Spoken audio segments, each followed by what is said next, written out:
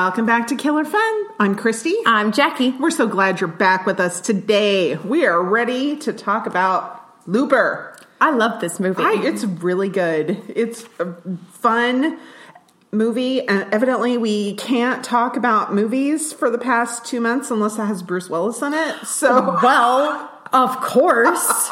My favorite part when he turns around and then he says mumbly, mumbly, mumbly, mumbly. And it resembles a similar yippee-ki-yay. Mm-hmm. And I was like, I love him. Yeah. Yes, I love him too. Let's give a brief summary of the movie. So, a looper is basically an assassin. He's a hitman. Joe is our hitman hero, protagonist, and antagonist. Yes, he is. Everything, all rolled up into one. Yeah, because he's complicated, because we people are complicated. We are. Yes, he's waiting in a field. A man appears. He shoots them. They fall dead. He disposes of the body. The person appears because they have come from the future. Yes. Yeah. So in the future, 30 years from the time that's happening, the mob is in control. Yeah. The mob can't get rid of bodies easily because of the government and how technology has advanced. Correct. And blah, blah, blah. So they need to get rid of a body by sending it back in time. So instead of sending a dead body back in time, they send a live person back in time, and then Hitman kills them as soon as they arrive in the... That keeps the mess from being left in their present, our future. Yeah, it's like a wormhole cremation system. Sure. You know? Ooh, that's a good way to look at it. And so, but young Joe, he has to kill these people as soon as they show up, right? Right. Yeah. And so we're looking at this, but there's a loop because, well, if there's a young Joe and there's a future, there's an old Joe. Right. And so this is the same for all the loopers. And so the loopers have their older selves. And when it comes time for those hitmen to be retired and the mob needs to tie up loose ends, then the old self comes back through the loop and young person kills their own old person, and that closes it. And then they're done. Then they don't do any more killing. How they get paid is the person who comes through has silver on their back if they're a regular murder. If they're your loop, you get a big payout. You get gold bars. Right. And so they get to live the rest of their lives until they're old and they get sent back to die. So there's the loop. Mm-hmm. There's the loop. So that's the basic gist of it. I preferred young Joe to old Joe. Oh, what do you mean by preferred? Well, they're the same person. We'll talk about that in a minute. They're the same person. Spoiler alert. In case you didn't know. There's young Joe and there's old Joe. And biologically, they're the same person. But they're not the same person. They're having different experiences. Well, that's true. I mean, my younger self certainly, I don't know, I would probably like my older self now than my younger self then. So it makes sense. If you do the whole Ship of Theseus thing, like all of our cells are replaced in our body every 7 years.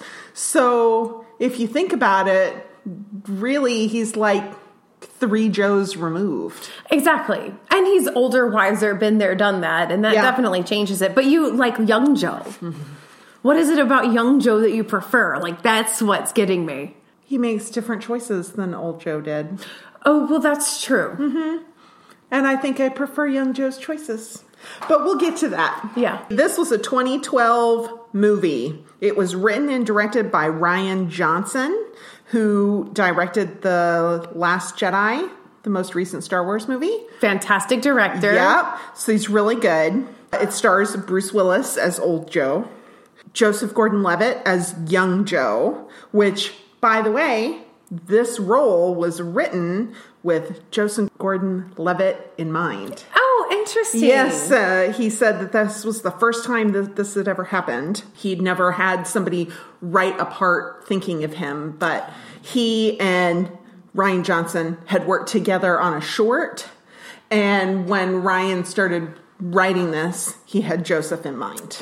That's like a turning point, right? Yeah, I think so. That's so cool. That's like a big spot in your career. Well, and this movie was kind of a big spot for Joseph Gordon-Levitt because it took him out of that kid actor range and made him a viable adult actor, which, by the way, this guy is so fun. I mean, he has a show that's him singing and dancing and crooning and joking and laughing and acting and oh my gosh, it's a hoot. Yeah. Yeah. So I was watching this movie and I was like, I didn't realize how much Joseph Gordon-Levitt looked like Bruce Willis. I'm so glad you're bringing this up. Well, he spent 3 hours a day in a makeup chair getting prosthetics put on to look more like Bruce Willis. I was thinking about this the whole way and I thought, I gotta Google what they did because it's obviously kind of not him. If you watched a lot of Third Rock from the Sun and drooled over him when you were younger, it's pretty clear. Did you drool over him? I loved him. That's how I felt about Leonardo DiCaprio. Absolutely. Yes, drooled over him too. See, I'm showing my age a little bit. But see, I did that same thing because growing pains and then onward. So yeah, no, I definitely. Growing Pains. He was the best part of Growing Pains when he was on it. Oh yeah. You know, my son, my youngest, actually kind of looks like Leo. If you think about it and you look at kid pictures of Leo and you think about my son. Oh, get your shotgun. All right. And it also stars Emily Blunt as Sarah. And her most recent, she's been in a lot of stuff. She has. But her most recent big thing, she was Mary Poppins in Mary Poppins Returns. I can't wait to see that. No, I haven't seen it either. So I've heard good things. I've heard good things, and I love the fact that Dick Van Dyke has a cameo. Yeah. This is a really well thought out movie. It's about time travel, kind of. It's about murder, kind of. I mean, a lot, but that's not, there's more to it than that. It's not just murder. It's a little deeper than that. I mean, there is a lot of murder. It's very murdery. It's very murdery. I have this article, why Looper could be the most well thought out time travel movie in years. See, and I can't wait to hear this because this was my one knock on the movie. That I felt like the time travel thing wasn't as well thought out. Okay, here's why I think it was well thought out, because they didn't talk about it that much. Oh. I'll get there. It takes place 30 years in the future. So 30 years from when this movie came out, which was 2012. So it takes place in 2042. And then 2072 is where part of it takes place because time travel. Mm-hmm. So time travel doesn't exist where the movie takes place. And none of the characters really use it. Sort of Old Joe, but that's kind of a periphery thing. That's more of like a plot point rather than a driving force behind the movie. Right, that's true. Okay. It's people in the mob working for thugs, basically. There are no scientists in white coats trying to explain time travel to us. That's true. Yeah. Instead of trying to explain the science to us, they're showing us the ramifications of it. Right. They make the concept a bit more ubiquitous in their culture and their time frame. Yes. So that... Yes. So you're not bogged down in the science and the wherewithal. And is this possible? It's how do people deal with it and handle it? Okay, I can go there. So I think that this is why. That's why it's really well thought out, because they didn't spend a lot of time talking about time travel. They spent time dealing with the ramifications of it. I'm still thinking. Okay. It's kind of dystopia. So there's the loopers, who obviously have a lot of money. Right.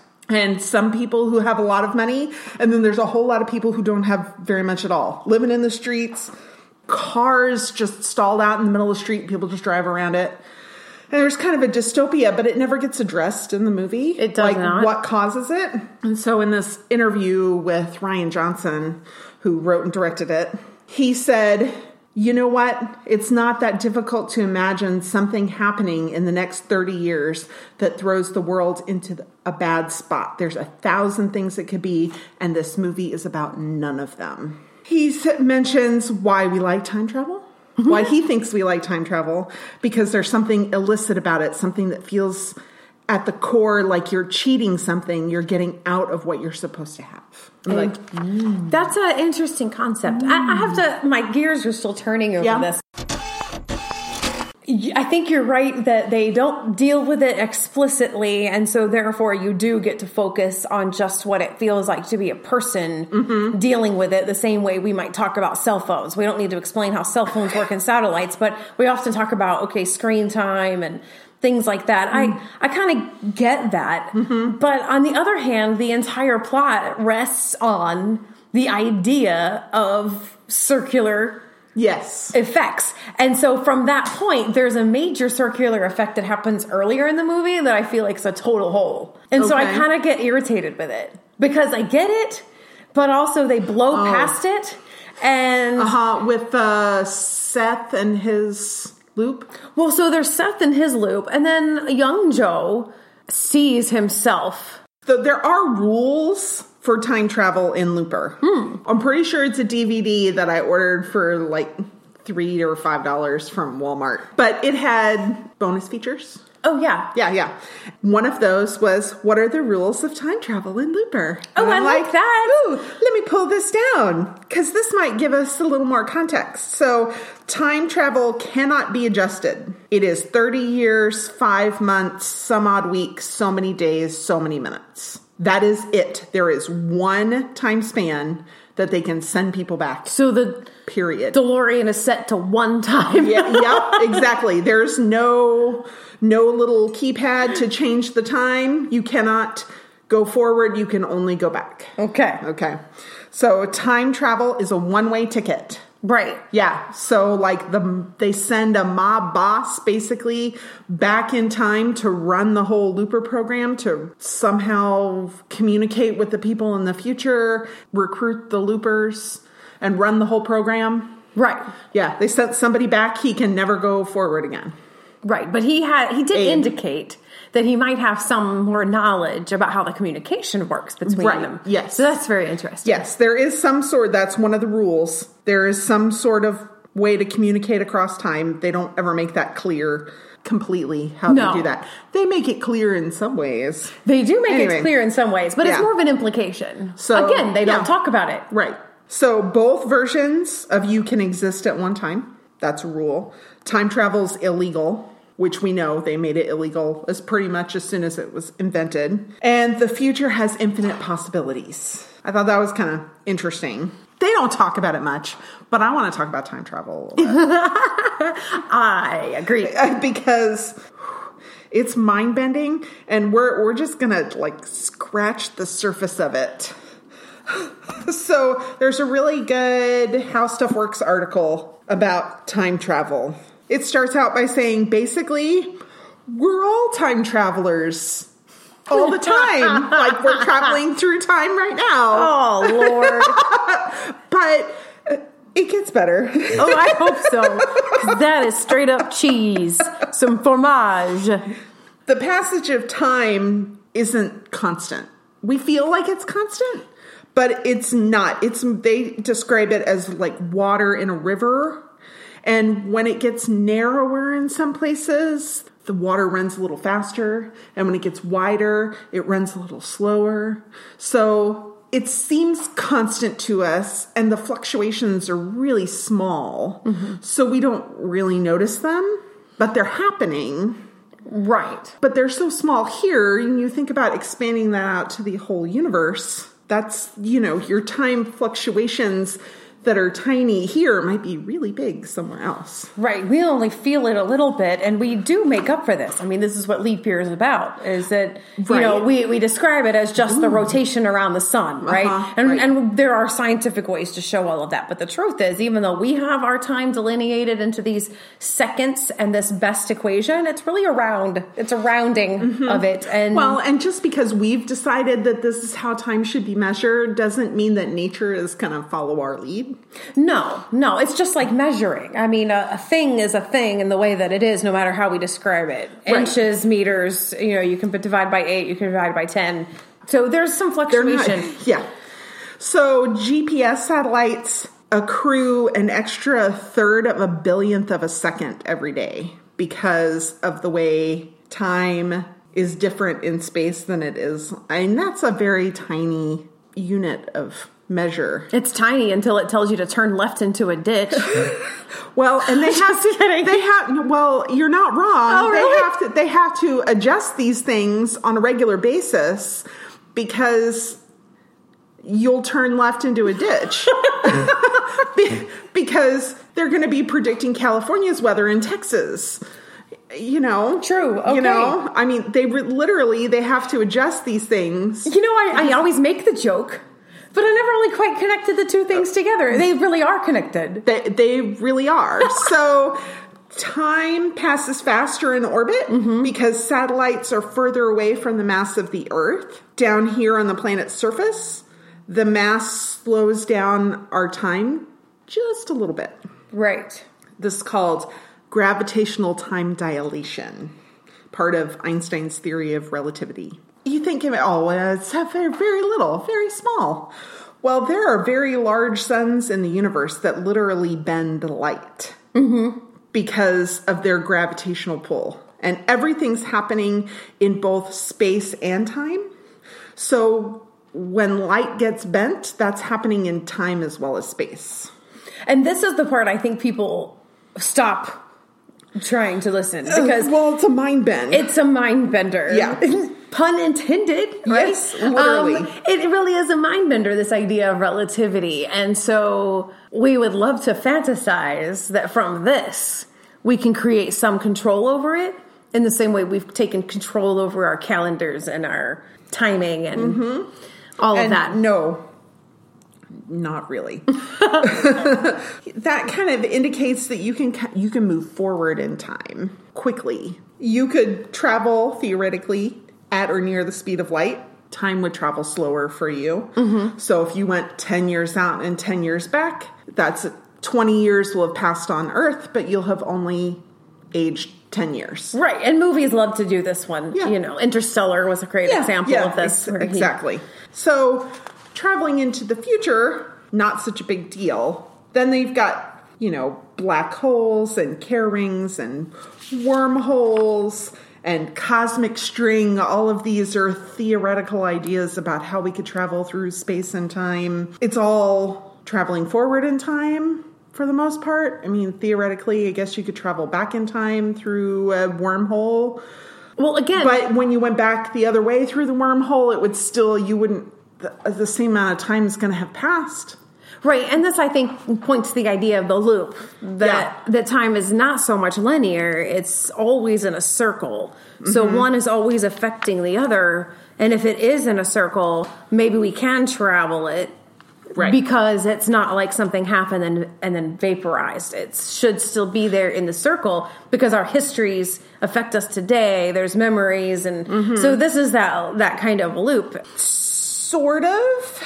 There's nothing in Einstein's theory of relativity that precludes travel into the past. Correct. That there's nothing there. But it violates the law of causality, which is like cause and effect. That's basically what they call a time paradox. If you've watched any Doctor Who, they talk about time paradoxes and things like that. On occasion. I don't watch enough of it to know exactly how often they talk about it, but I think I remember hearing about it. That's where the law of causality starts to have kind of an issue.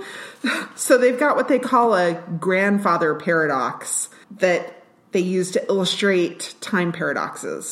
So you're a time-traveling assassin, and your grandfather was an evil, evil man. So you go back in time to kill your grandfather. If you're actually successful in killing your grandfather, you will cease to exist. Therefore, you didn't exist to kill your grandfather. Right. There's the circle. That's the loop. That's the paradox. That's the loop. Yeah. And we don't know basically what affects what. There's so many different things that affect one another. It's very confusing. The theory is that if you could travel back in time, you wouldn't be traveling within your own universe. You'd be traveling within a parallel universe. To avoid the law of causality, you would have to travel to a parallel universe in order to be able to even meet your own grandfather. And if you killed him in that universe, you would still exist, but it wouldn't change things in the universe where you are residing and desiring to make a change. Right. And so this is something that is dealt with in a new Prime show. I guess it's not really new. Oh. It's not new, but the recent season had come out. If you haven't seen it. What was it in the 90s? If you haven't seen it, it's new to you. That's what NBC said if you hadn't seen Friends. This is the cause for syndication. Yeah. But if you've ever watched Man in High Castle, we start to look at this whole alternate universe. And it's time travel-y, yeah, but it's also alternate universe situation. Yes. And so it deals with that particular issue. And it is a newer show, but the new season had come out not too long ago. Yeah. So yeah, that's a good one to deal with that. Yeah. That one's a mind bend too. It is a mind bend. It got a little boring, honestly. Oh, really? And then it got a little better, and then it got a little boring. And so I don't know, I'm waiting for the payoff. Yeah, I hope it comes. Thank you. Because I watched, as if it's all about me and my watching of this show for enjoyment. Well, here in this space, it is. Aw, thank you. I've seen the first 2 seasons. I haven't watched the most recent season, partly because you've told me that you were like, yeah, it was a little boring. And I was like, I told my husband that. I'm like, Jackie and her husband thought it was a little boring. And he's like, well, it was kind of a little boring in the second season. I'm like, okay, now I know where you stand. I don't want it to be boring because I think the concept and I think the acting and I think the story and the characters, production, all of it's really, really good. If you don't know what it's about, it's basically what if we had lost World War II? Yeah, what if we'd lost World War II? The Allied forces didn't win. Mm-hmm. Yeah, and now half of the U.S. belongs to Germany and half of it belongs to Japan. Very interesting. Yeah, it's fascinating. Yeah. It was super fascinating the first season, and then the second season got a little... Well, and that's where it started dealing with this whole universe paradox thing. And yeah, that's where it kind of took a turn for me. I just kind of wanted to see the linearness play out. Mm-hmm. And were they going to be able to turn this? But I guess that's not really what the story was about.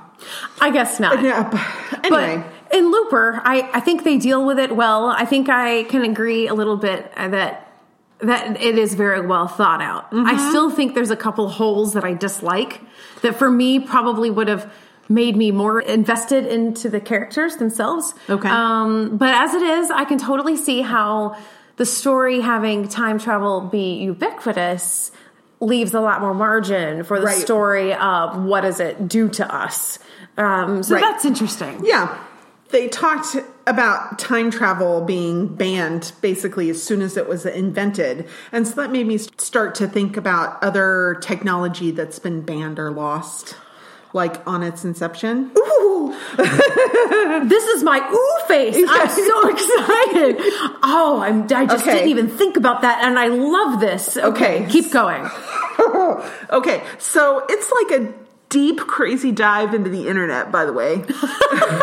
There's another 14-foot dive. Oh, big one. Because it's a lot of conspiracy theory, and a lot of the articles I read, I was just like, that's a bunch of hooey. But that kind of made me think, okay, well, if it was banned in 2072, time travel. Right. If it was banned right away, wouldn't probably a lot of people who lived in 2072 think it was hooey? Probably. Because it was banned and they don't see it and it never gets used? Right. That they know of? Yeah. Uh-huh. You know, in the one scene where they kind of show the future, which is also very dystopian. Yeah. They show the future and they show kind of the time travel unit. Yeah. Which looks more like Journey to the Center of the Earth. Yes. Than it does. It really does. It looks very hackneyed. I mean, just like... There's just put together, like somebody built it out of their garage, whatever parts were laying around. I mean, this is MacGyvered 100%. And I thought, no, you're losing me. No. And I appreciate, I love Ryan Johnson's choice, but on the other hand, I don't love Ryan Johnson's choice on that one. Oh, see, and I loved it. Why do you love that it? It looked so homemade because it was illegal and almost like homemade bombs. Is kind of, you know, because it's a dirty bomb in people's life. And you still have to have a clean room. I mean, I just feel like, you know, and it's in this warehouse that's like very industrial. And I don't know. They didn't care. It was illegal. who cares if they send back plague from the future? Well, I don't know. I feel like it should be think they buried. should. If it's the mob, how are they having a time machine just totally visible? This is why they don't explain the time machine. Yeah, this is why they don't talk about it all. And because they have a different story to tell. It's true. It's true. The things that I found that I thought were worth talking about, I'll post the articles that have all the crazy stuff. The car that runs on water that supposedly the guy invented, and the motor companies and oil companies got together and murdered him. Okay. It's all conspiracy theory. I heard of that. Yeah, it wasn't that long ago. Yeah, that's kind of recent. We're gonna put a pin in that. Maybe we'll talk about it some other time. Okay. So what we are going to talk about is magnetofunk. Jackie's got a mouthful of coffee, and I said magnetofunk, and it almost came out her nose. It was really good. Let me just swipe through all of the archetypes that just went through my brain. Just like swipe. EDM, that's the big one. Yeah. I mean, Yeah, there's all, yeah. Okay, so would you like to know what magnetofunk actually was? Yes. Okay, so it was allegedly an invention developed by the Germans. So they had this secret base called Point 103 during World War II, where they had their most secret technology and where they would go and hide precious things and people when they needed to. Nazi scientists developed magnetofunk, which deflected compasses, but only just a little bit. So the planes, the Allied aircraft, would be flying over, and it would mess with their compasses just a little bit. So they thought they were flying straight, but what they were actually doing was curving around where the base was. So it couldn't be found. They thought they flew right straight, but it did it just enough to push them off course so that they couldn't find the base. And then they had the Himmel compass, which allowed the German navigators to orient themselves by the position of the sun rather than the magnetic poles of the earth, so that they actually could find the base. These are legitimate things? They believe that this actually happened. We no longer have this anymore because that Point 103 was bombed and destroyed. So we got to it. I assume it was us. I assume so. It was destroyed. So maybe they left. Well, now there was a little bit of a conspiracy with the meltdown, the nuclear meltdown, and that maybe this area housed some of these technologies, yes, and that was purposeful to cover it up. Yes. Are we saying that this is the same place? Possibly. Ooh. Yeah. But I hadn't heard about this fantastic little compass trick. Either. I told my son about it, and he was like, Magnetofunk is the best name of a band ever. I mean, right? That's what was swiping through my head. It was always like, Mm-hmm. Cool name. Nazis. Too soon. Too soon. Maybe too soon. Maybe too soon. Maybe too soon. But it was really fascinating. And then that was one that I was like, okay, that's plausible. That's plausible. Some of the others, I'm like, I don't know about that. No. But then there was this one, which I thought I had actually heard about, and I tried to find a little additional information, and there's a ton of information, but nothing very concrete, and it's called an over-unity machine. These names are fantastic. Aren't they awesome? Over-unity. Okay, so basically, it's an engine that requires 1 unit of power, but will generate 2 to 3 units of power. Okay. I had heard that the windmills that out in the middle of nowhere where there's lots of wind and they capture the wind and they turn and generate energy. I heard that these were over-unity machines. My dad told me that. I don't know where he read it. But that they would keep them running with electricity because they generated more electricity than they used to keep them turning. Okay, so your net is positive. But I couldn't find that was true anywhere. And perhaps what they meant was when the wind wasn't blowing, it was worthwhile to keep them running because when the wind did start to blow again, they didn't have to come up to speed. Okay, that makes sense. Maybe that was it. But over Unity machines are very highly contested. Some people claim they don't exist. Some people say that they've made them. There's a lot of videos on YouTube. I can't. I'm trying to wrap my brain around why this is such a problem. Like, why is this a controversy? Okay, because the people who claim that they exist say that the technology has been thwarted by energy companies who don't want you to be able to put one in your home so that you no longer have to rely on them. Okay. So that's why it's a controversy. That's why they claim that the technology has been thwarted because the energy companies don't want you to have it. You know, I understand. I have a lot of compassion for where that argument's coming from, but I also think it's an argument that comes from a kind of a lack of understanding of how free market works to a degree. Yeah. I think definitely the lobby of different industries certainly does what they can to suppress, you know, the development of other things, but no company in their right mind is going to suppress something that will make them billions.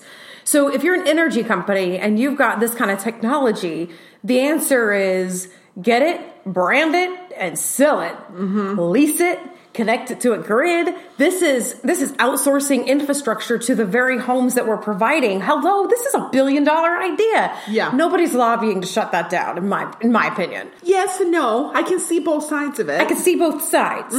So I don't know. That's why they're controversial. Interesting. Yeah. So in the future, in this movie, cars look basically the same in 2042 as they did in 2012. Because, you know, making up new cars is hard. Yeah. But they had flying motorbikes. This is such a, yeah. Which I thought they were really cool. And by the way, in 2019, for $150,000, you can have yourself a flying motorbike. No. Yeah, you can. No. It does not look like the ones in the movie. Well, it looks like a death trap. I've got a picture. So I'm going to show you the picture and I'm going to describe it and I'm going to post it on our social media, which is Killer Fun Pod on Twitter, Killer Fun Podcast Exploring the Intersection of Crime and Entertainment on Facebook, or our email address, killerfunpodcast@gmail.com. It uses hover technology. So like your little drones. Right. The drone technology. I could see the little rotors. Yeah, it's basically a motorcycle with no wheels, but 4 little hovercraft drone type blades.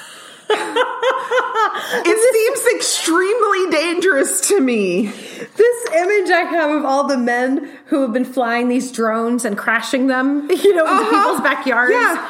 And them getting on this thing and trying to drive it, and it just feels like we've given everybody just a really big toy. You know? Maybe not a really big toy. Maybe this is natural selection. Doesn't this look like the most dangerous thing you would ever sit on? Yes. I mean, it makes a 4-wheeler without a helmet look safe. I know. That is kind of scary. Yeah. Yeah. So for $150,000, you too can own a death trap. So you know what though? I think that kind of thing, I support that kind of thing. It's horrible. Because I want the stupid people with too much money to die? No, not necessarily, although side effects can be positive. But I'm thinking this is the kind of technology that evolves into things that we like. Okay, yeah. You know what I'm saying? So it's like when there's this kind of technology that comes about and you're like, that is stupid. Who is going to buy this? Who is going to use this? But then later on, it's saving people's lives kind of technology. So I'm thinking, you know, when certain types of robots came out way back and people were like, who needs a robot in their house? Well, really what happened is we ended up refining them and now we have robotic surgery. Yeah. Right? Where we've actually honed it into a niche. But unless people bought these really expensive, stupid home robots, we wouldn't be able to use that technology. So, fair. You know, they were talking about Amazon or I think it was Amazon or Starbucks doing the coffee run drones where it bring you a cup of coffee. And there was a great discussion that we'll have to post online about this idea of, okay, I totally will support Starbucks or whoever it was delivering coffee to my doorstep because eventually, what if that becomes getting a chopper into a difficult area to life flight? Sure.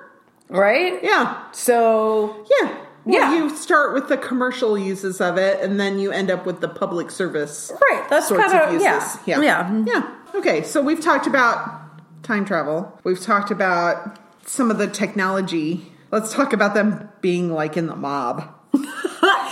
Okay, so I loved their little mob persona. Yeah, I kind of do. There's too. always that dumb guy who needs additional instructions. Seth. Ugh. Stupid Seth. If you want to know who Seth is, he's the dumb guy in the movie. So that's really all you need to know. All right, so they have guns called blunderbuss, which I was like, boy, that sounds really familiar. Oh, that's because it's a real gun. That what they're using in the movie isn't a real gun, but it uses the same name, and they share some characteristics. Oh, how so? A blunderbuss, it has a short barrel and a large caliber, and it uses shot instead of bullets. So it's like lots of little pieces, it shoots out lots of little things instead of one bullet. Like the ones in the movie, the real weapons are effective at a short range, but lack accuracy at a long range. Sawed-off shotgun style. Yeah, basically, yeah. So what I really wanted to talk about was the etymology of the word. I'm just going to let my nerd flag fly because it's funny. Bus. A blunderbuss. Yeah. It's of Dutch origin, and it comes from the word donderbus, which means donder means thunder, and bus means pipe. So it's a thunder pipe. Oh my gosh. Oh my gosh. So it became blunder in English because it meant confuse. Like blunder now means like a mistake, but at the time when they named this gun, it meant confuse. Mm-hmm. So it was a confusing pipe because it made a really loud noise. All I have in my head right now is a scene from Evil Dead, Army of Darkness, back in the day. Do you remember seeing that? It's about time travel in a way as well. Oh, okay. And he goes back into time, and they're before the Iron Age, basically, and he has his big shotgun that is his thing, and he raises it up to all these people who are coming at him, and he goes, "This is my boomstick." And it's just one of those moments in movie history that is just, iconic, at least to me. Yeah. That's so funny. So he called his boomstick. Boomstick. We call it a blunderbuss. A blunderbuss. They have blunderbusses that they use to kill their victims and also to defend themselves. They do. And they're basically contract killers. That's what they are. They sign up for this. Yeah. They go and they get recruited. And as the character Joe points out, they don't recruit the most forward-thinking individuals because your loop is going to be closed. Right.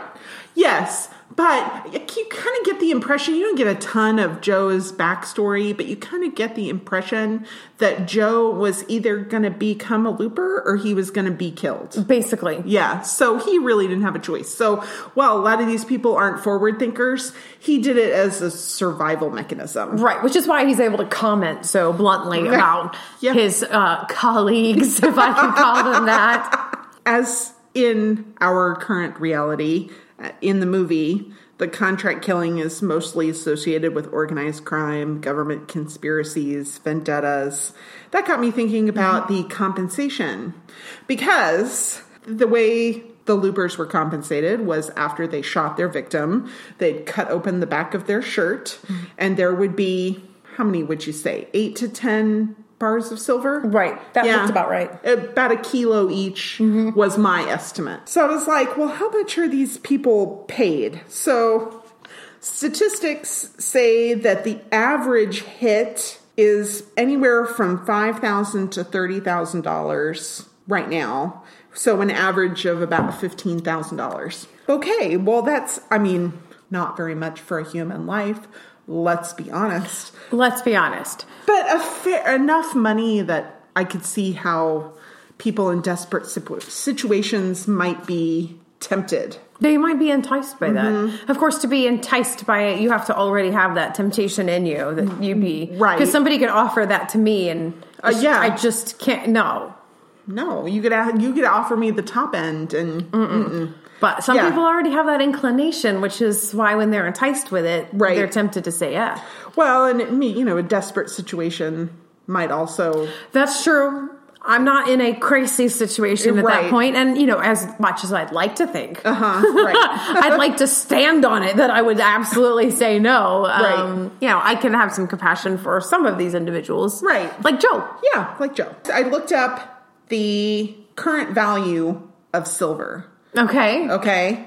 So currently it's $15.87 an ounce. So if they had 8 1-kilo bars... that were on the back of their victim, it would be about $4,000. If they had 10, it would be about $5,100. Okay. I was like, that doesn't seem like enough. No, but they're living pretty extravagant lifestyles. It's like every day, though. Yes, it changes every day. So I looked up what it was in 2012 because I can't look up what it's going to be in 2042. No. Because I don't have a time machine. But if you made $5,000 a day, because he was out there pretty much every day, at least, the way that they present it, he's out there like all the time. And so, you're making, even if you only did it 3 times a week, that's $15,000 a week. Mm-hmm. Well, but still, he was living pretty extravagantly. He was. Yeah. As were all the other loopers, because they all hung out together. So in 2012, the price of silver was actually quite a lot more. Interesting.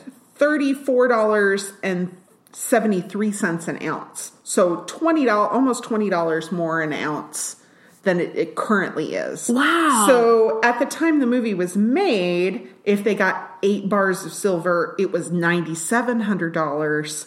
And if it was 10 bars of silver, it would have been $12,000. Now that makes a little more sense. See, and that's what I thought, because I'm like, it doesn't seem like enough money to kill people. But double it, it still wouldn't be enough for me. But I can see where it would be more lucrative, and that would be closer in line with the lifestyle that they were living. Yes. Yeah. No, that would make a lot more sense. So what about gold? I didn't look up the gold. Oh, because I'm thinking about like that payoff they get at the end, and the idea is they get you payoff at the end, and that way they just go on and enjoy. Would you sign up for something knowing that at some point in your near future, 5 to 7 years tops, you would be, quote, let go with a giant payoff to last you for 30 years, knowing you die at the end of 30 years? That's my big question. I don't know. Am I going to live another 30 years? Well, probably, but I don't know. So the real assassins are not the loopers. They're actually the Gatman. Yeah. the henchmen who were enforcing looper behavior. There's a song from 2005 by 50 Cent and Eminem called Gatman and Robin. Gatman, there's a problem on myself. I'm a nigga moving around with a babe says and a Batman. And a Gatman basically means a hitman. It's so 2012. Oh, it was 2005. Oh my gosh. So, they were before their time. They were. It's not a song I would choose to listen to a lot, but it was kind of funny to listen to it once.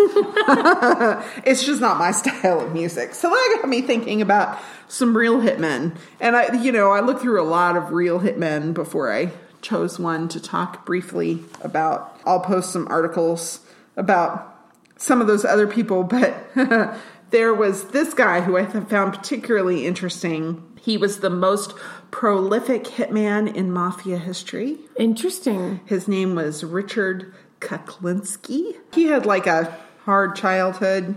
Not that excuses anything. He was called the Iceman.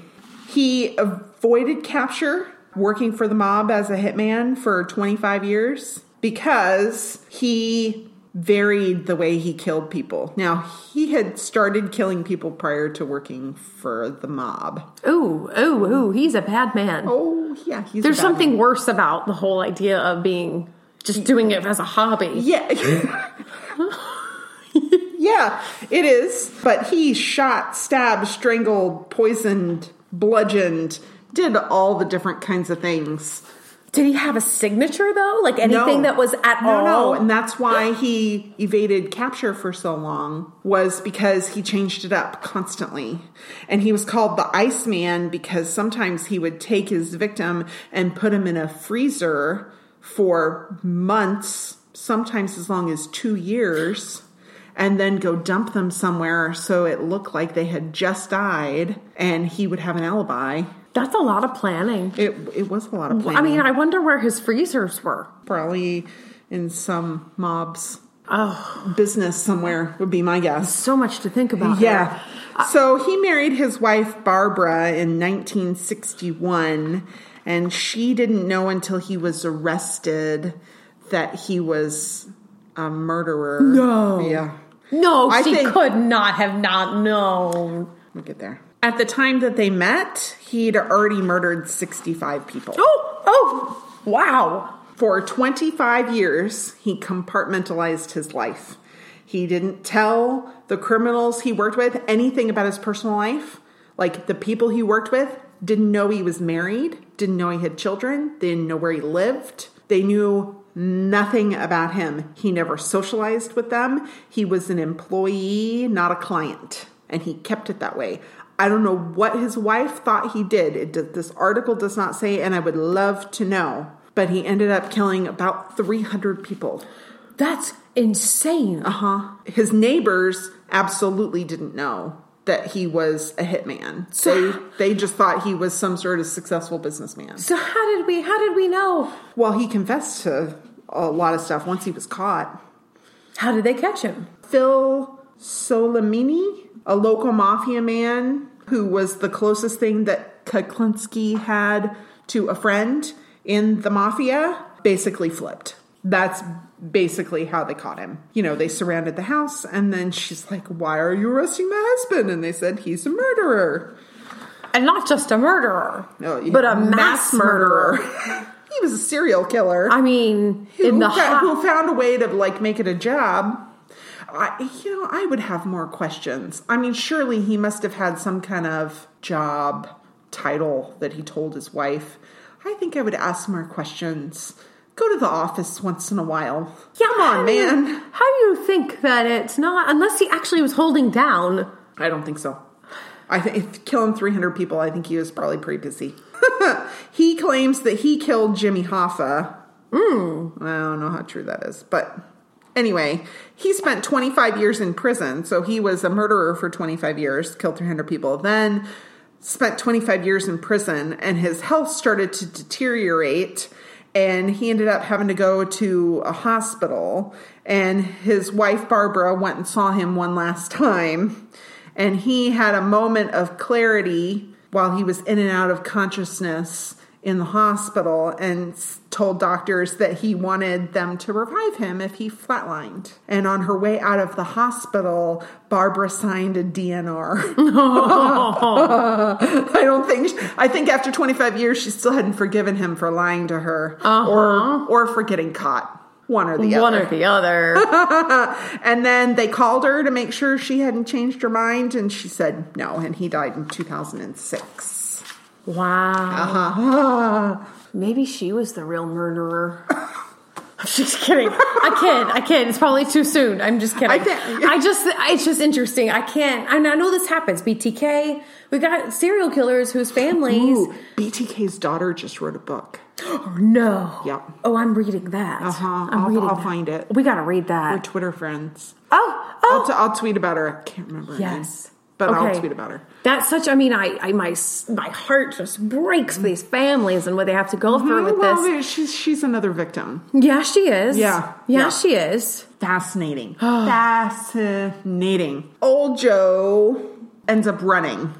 He comes out not looking like the normal victim. Mm-hmm. He doesn't have a hood over his head. His arms aren't bound. He's late. He's late. Twice. Watch the movie. Twice he's late. So they end up meeting at a diner to kind of talk about things. Right.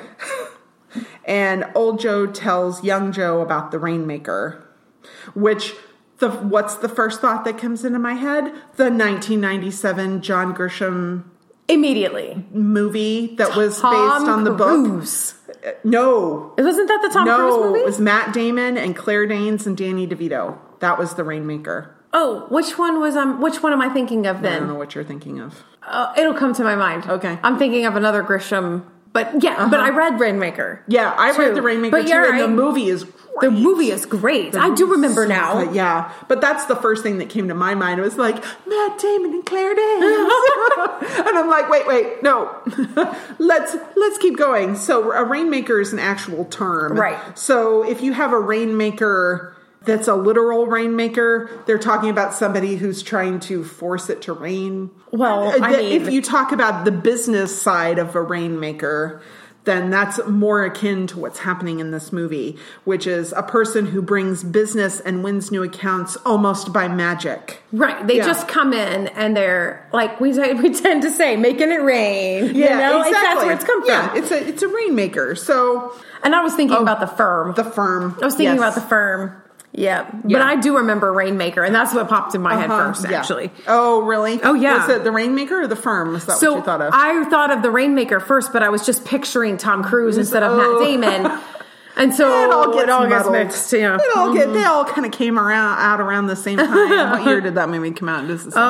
Okay. So Rainmaker came out in 97. Yeah, but what about The Firm came out in 93. Oh, okay. So yeah, in the same time period. At one point when young Joe is successful in killing old Joe, which lends itself to the multiple universe, parallel universe sort of situation, we see young Joe using a lot of drugs and they're putting them in through their eyes. And I'm like, is this a thing? Yeah, the eye drop thing. Okay, so it's not really a thing yet.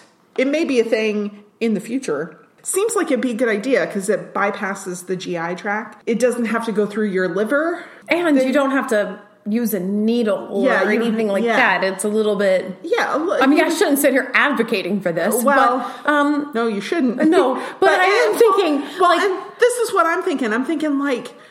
Why isn't this a thing? Right, because for prescription meds, just in general, the idea of being able to do that is like we use sublingual, like immunotherapy. Yeah, like under your tongue, yes. The idea is kind of the same. Well, the reason they don't do it is because the eye's physiology and anatomy makes it not very conducive to that.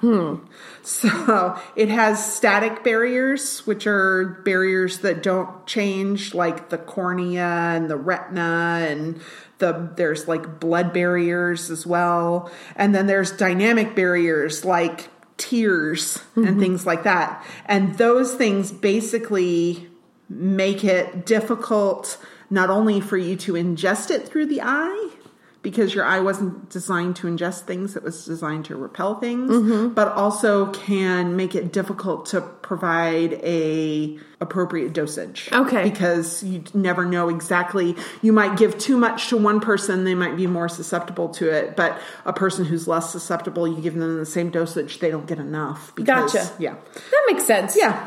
Damaging to the eyes. Oh, yeah. No, every time they did it, I was like, ugh. Yeah, gross. Ugh, yeah. Gross. And no. Probably painful. So I found an old Reddit thread who was talking about drugs in the eyes.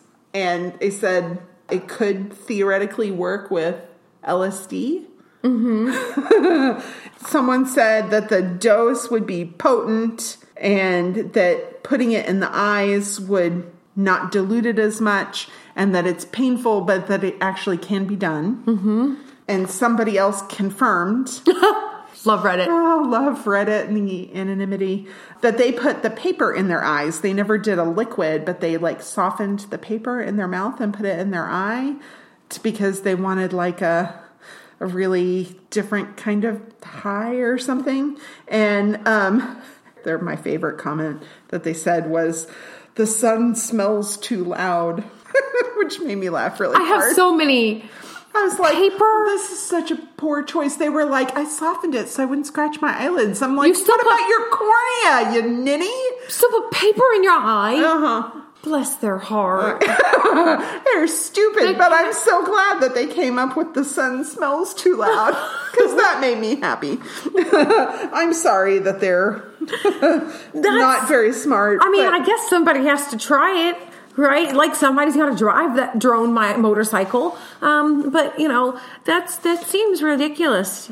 To paper in your eye. Poor choices. Ow, ow, ow, ow. Yeah. But I can see why, your eyes, they do get irritated. So, I tried that Latisse. Oh. Remember Latisse? For the eyelashes. Right? Yeah. And that stuff burns, and you pop it in there, and it's like your whole eye just becomes this red hot.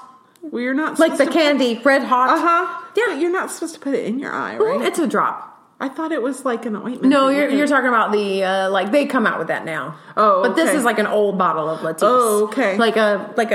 It was a prescription a while ago. Uh-huh. Mm-hmm. Yeah, I remember. Yeah, and I remember seeing lots of advertisements with Brooke Shields. Mm-hmm. Yeah. Yeah. And I was like, well, good for you. You already have brown eyes. Because that was one of the side effects, was that it could cause your pigmentation in your eyes to change. And I'm like, I'm a little vain about my green eyes. Yeah. So, well, now they've got the little, brush, and you just brush it on. Oh, okay. Those cause my eyes to turn red hot too. But yeah, they get very, I don't know. Well, I look like a druggie is what I look like. I look like I put LSD paper in my eyes. No, don't do that. Yeah, I tried a few of those, like the Rodan and Fields one, and Yeah, none of them really work that well. So right? But those are things that are meant for the eye. Yeah, yeah, these are things. Yeah, those they burn, and they made them intentionally to go near the eye. But LSD, can you imagine? No, no. And I've never tried any illicit drugs myself, and so I can't even imagine. But I don't know. I'm going to take their word for it when they say it stings. There you go. And I'm going to not do it. That's wisdom, learning from somebody else's mistakes. That's wisdom.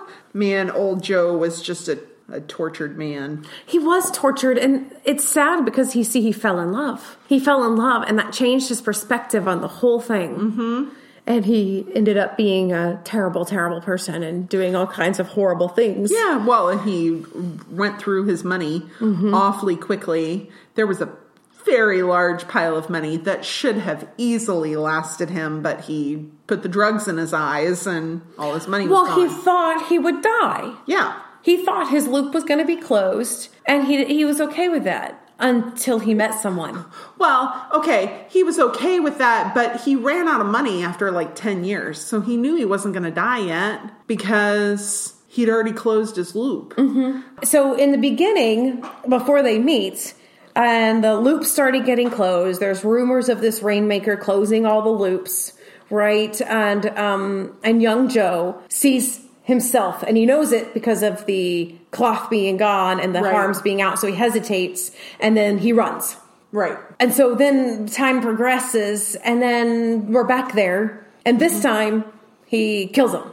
Yeah. Because now he's come back around and he's... Right. And so my problem with this is they tried to do 2 loops. And I don't think with this plot point and trying to make time travel so ubiquitous that you throw in 2 loops, because then I have questions now. Right.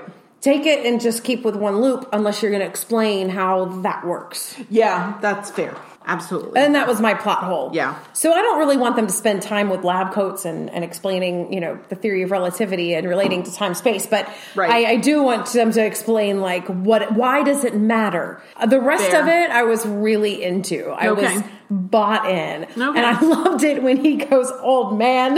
Yeah. and then old Joe was like, listen, boy. I loved their little interaction. Yeah, they played off each other really well. And it was fun. The crux of it hinges on this telekinesis, which you don't really realize until the end. They talk about telekinesis earlier as it's just like this parlor trick where you can make a quarter float. Which I'm like, they still have quarters in 2042. Cool. And then we see Sarah, and she's got a more powerful version of it. Yeah. Because she's not able to just do a quarter. She does a very large Zippo lighter. Mm-hmm. Then we realize she's passed that on to her son, who is, spoiler alert, the Rainmaker that old Joe is looking for. Right. The one who's closing all the loops. Because old Joe has decided to save the woman that he loves, he must kill the Rainmaker as a child before he can become the Rainmaker. Yeah, and then he thinks he's going to get sent back, basically, somehow in time and space, back to his regular life. Yeah. But it's really just a vengeance thing. Really, it is. You know. So the telekinesis thing. It's It's kind of a surprising little twist in the plot. Yeah. And I liked it a lot. I did too. I liked it more than I thought I would, because when I watched it, and this was my second or third time, maybe my third time watching this movie, and it came up again, I kind of went, oh yeah, I forgot about that. But then later on I was like, maybe I could get on board. And when it ended, I thought, I'm on board. Yeah. This TK thing is a huge deal to this plot point. It's kind of, I don't know, an amazing thing to throw in a time travel movie. Yeah. We not only have time travel, you can move things with your minds, you know. It's just cool. really neat. Well, because they allude neat. to it early on. They say, it sounds like the Rainmaker is just taking over. Well, he's taking over by himself. Right. He has no army. Right. It's just him. And that leads to the idea, this kid, he's able to take out all kinds of people. Yeah, he can do whatever he wants because he's very powerful and able to move things with his mind. So this isn't new, you know, you see it in X-Men comics and stuff like that. Do you know that 15% of Americans believe that this is a possibility? Really? 15%? It's more than I thought too. And, you know, scientific evidence remains elusive, you don't say. And some people will say, I thought this was kind of interesting, that the idea of poltergeists is not really ghosts, but people who don't understand that they have the power of telekinesis or psychokinesis, that they're I know. Well, I'm like, this is why some people are not really, but a little bit. Maybe why some people are haunted by poltergeists and other people aren't, because they've displaced their anger and they have an ability that they don't realize that they have, and so they're blaming it on ghosts. I was like, well, that's kind of mind-blowing and interesting. That's a very interesting thought. I'm thinking all about that right now. My gears are turning. Right. Well, because I thought about, what lies beneath and how she would go to the door and it would open a little bit. Yeah. She was psychokinetic. Oh my gosh. Wow. That's very interesting. Okay. So what does science have to say about this? Because basically what they've tried to do. So obviously it's not making a coin hover over your hand. There's something smaller. So trying to make a dice land on a certain number. Oh, my husband can do that. I'm not kidding. This is why I do not play Monopoly with him. I don't play Monopoly. No. That's just, you're asking to lose. The only person who's ever come close to beating him and has only beaten him once before is my youngest, who can also do the same thing, but it's not as refined. But my husband can be on the board and count the spaces to where he wants to go, and he says it and he rolls it. It's like 80% of the time. Really? So I'm just hoping to distract him enough that he forgets to count, so that he forgets to know where he's got to go. Because if he knows, we're done. He's gone. Really? Yeah, it's kind of really eerily creepy. And I'm like, this is why you can't go to Vegas, because you will become a gambler. Yeah. Science hasn't found any evidence of that. That's dice, flips of coins, influencing our randomized computer number generator. Those kinds of things are the kind of things that they think maybe that's more of a possibility, not moving something across the room. And that makes sense. Here's the thing, right? But science hasn't found any. It's all anecdotal. And I am the loser of these games, so I'm totally biased.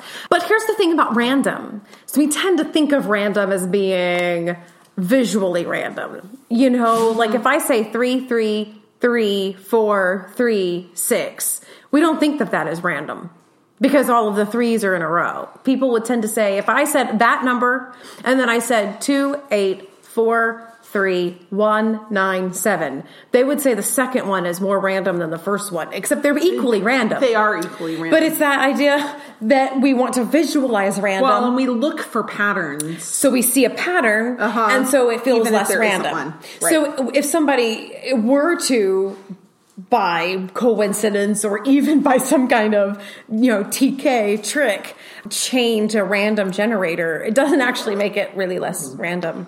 Okay. In the grand scheme of things, right? Unless the person who is influencing it was following a pattern. It has to then be. it'd be not random. Right. It would have to be beneficial to the person. And you'd have to know in advance what they were going to change it to, or else you couldn't show it. Except that my husband still always wins, so I don't know. Well, we'll shelve that discussion. I did not expect you to bust out with my husband's a TK? Even anecdotal evidence of something like that.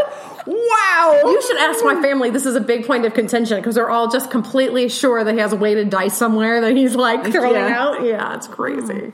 But then it would be weighted for everybody because everybody's using the same. Well, like dice. he must be like doing some sleight of hand. Sleight of hand, yes. He's putting them up. Does he always wear long sleeves when he plays? No, and that's just what bothers us. It's just watch him count it, and you're like, does he always sit at the same spot at the table? Is he counting and like changing out the dice? Well, I mean, in this house, but this has been since we were dating, so this has been 15 years of losing at Monopoly.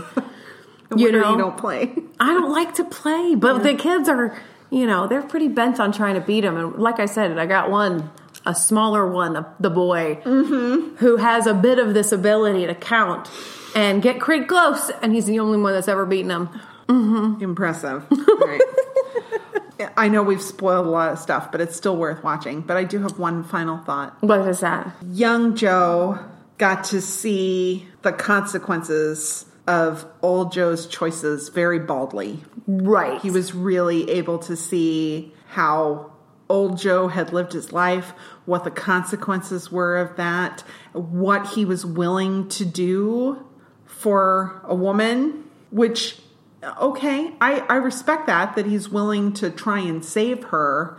But young Joe made a really good point of, if I don't ever meet her, then she's saved. Yes, and old Joe didn't take this choice. Yeah, and old Joe was too selfish to give that up because he wanted the joy that he had. And of course, we don't know at that point that, spoiler alert,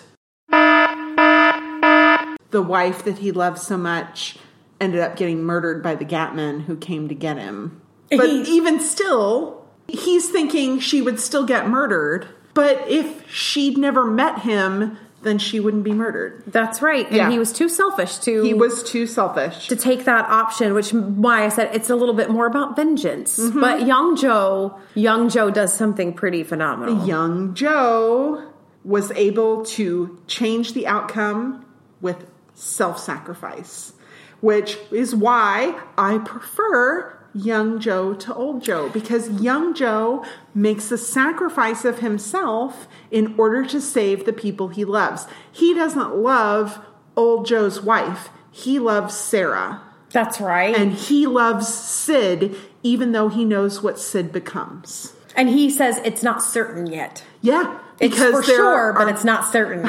Exactly. We don't get to see what the ramifications are of our actions, but I think the moral of this movie is to be brave and bold when it comes to your acts of kindness. That's right. I like it. I like that thought. That just because you can't see the outcome of it doesn't mean you shouldn't do the kind thing. Arc towards kindness. Always. Every way you can, in every way that you're able. We're human. It's not always possible. But every time you can, every time you think about it, even if you can't see the results of that choice, make a bold and brave choice to be kind. That's right. I love it. So that's perfect. Yeah. It's a good moral. Bow. Pretty bow. Tied. Glitter. Right on top. Yep. All right. It was a good movie. I enjoyed it. Yeah, me too. I thought it held up pretty well. It did hold up pretty well. Yeah. I mean, there was moments, but... There were moments, but, with it all being so far in the future and, kind of realizing that it's an alternate timeline. Yeah. Yeah, you can forgive some things. Oh, yeah, definitely. And it was still thoroughly enjoyable. Yeah, it's fun. It's fun. Joseph Gordon-Levitt, gorgeous. Emily Blunt, gorgeous. Bruce Willis, attractive older man. Amazing, dude. Yeah. Acting, great all the way around. The kid who played Sid, amazing. We didn't even get into that. Love Sid. Let's talk about that online. Everybody, we need to have a discussion about Sid online. Wants to chat about sweet little Sid and his murderous looks. I know, they were so good. They were so good. He was such a good little actor. Yeah. And they talked about how great he was in one of the bonus features too, about how they would go through 3 pages of dialogue, and Rian Johnson would go to him as the director and say, okay, so it's really good, but I want you to change this one thing. And they'd go through those same 3 pages of dialogue, and the kid would do everything the same except for the one little thing that he'd gotten a note on. I'm like, amazing kid. I hope that kid goes places. Me too. Yeah. Me too. Well, we'll have to discuss that online because it's worthy. And you know what? If you are paying attention to us, we usually tell you what we're going to do next time. So if you are a little lost today because you haven't seen Looper or you haven't seen it recently, you should start listening to what we're going to say about the next podcast and watch or look at. And so when we come together, we all can discuss together. Yeah. So, join us with that. Yeah. Unfortunately, next time, we're not watching something. No, we're not watching something. We're going to play a game. We haven't played a game in a while, and I got a game for Christmas called Codenames. And I'm excited about it. Yeah. And so, okay, if you've listened to us this far, and you're somebody who doesn't normally like the game episodes, I'm going to change the way I edit the game episodes. Yes. So you'll hear a little bit of the setup. We'll explain it at the beginning. I'll put in all the funny bits that we say because, we cut up and laugh and have a good time. You'll hear the funny bits. You'll only get what you need to understand the funny bit. And then we'll talk about what we thought about it at the end. So you don't have to try and follow along with the game. All you have to do is be there for the funny bits and hear what we think about it. Yeah. So join us for that. Yeah. And then after Don't skip that. it. Yeah. Yeah. After that, we are watching something. Oh, yes. We're going to do the Black Mirror episode. There's one called Black Museum, which is all about murder museum stuff. I'm not exactly sure. I haven't seen it yet. So if you haven't had a chance to watch that, go watch it. Black Mirror is great. Man, it's dark. It's, we can only watch a couple of episodes. We'll watch one night, we'll watch another one the next night, and then we have to take a break from it because they don't usually have very happy endings, but they're always interesting. Yeah. Join us, but don't overdo it. Yeah. And next time you don't have to do anything except show up and listen. Just show up and listen. Yeah. All right. Well, thank you so much. We'll see you in a couple weeks. All right. See you next time.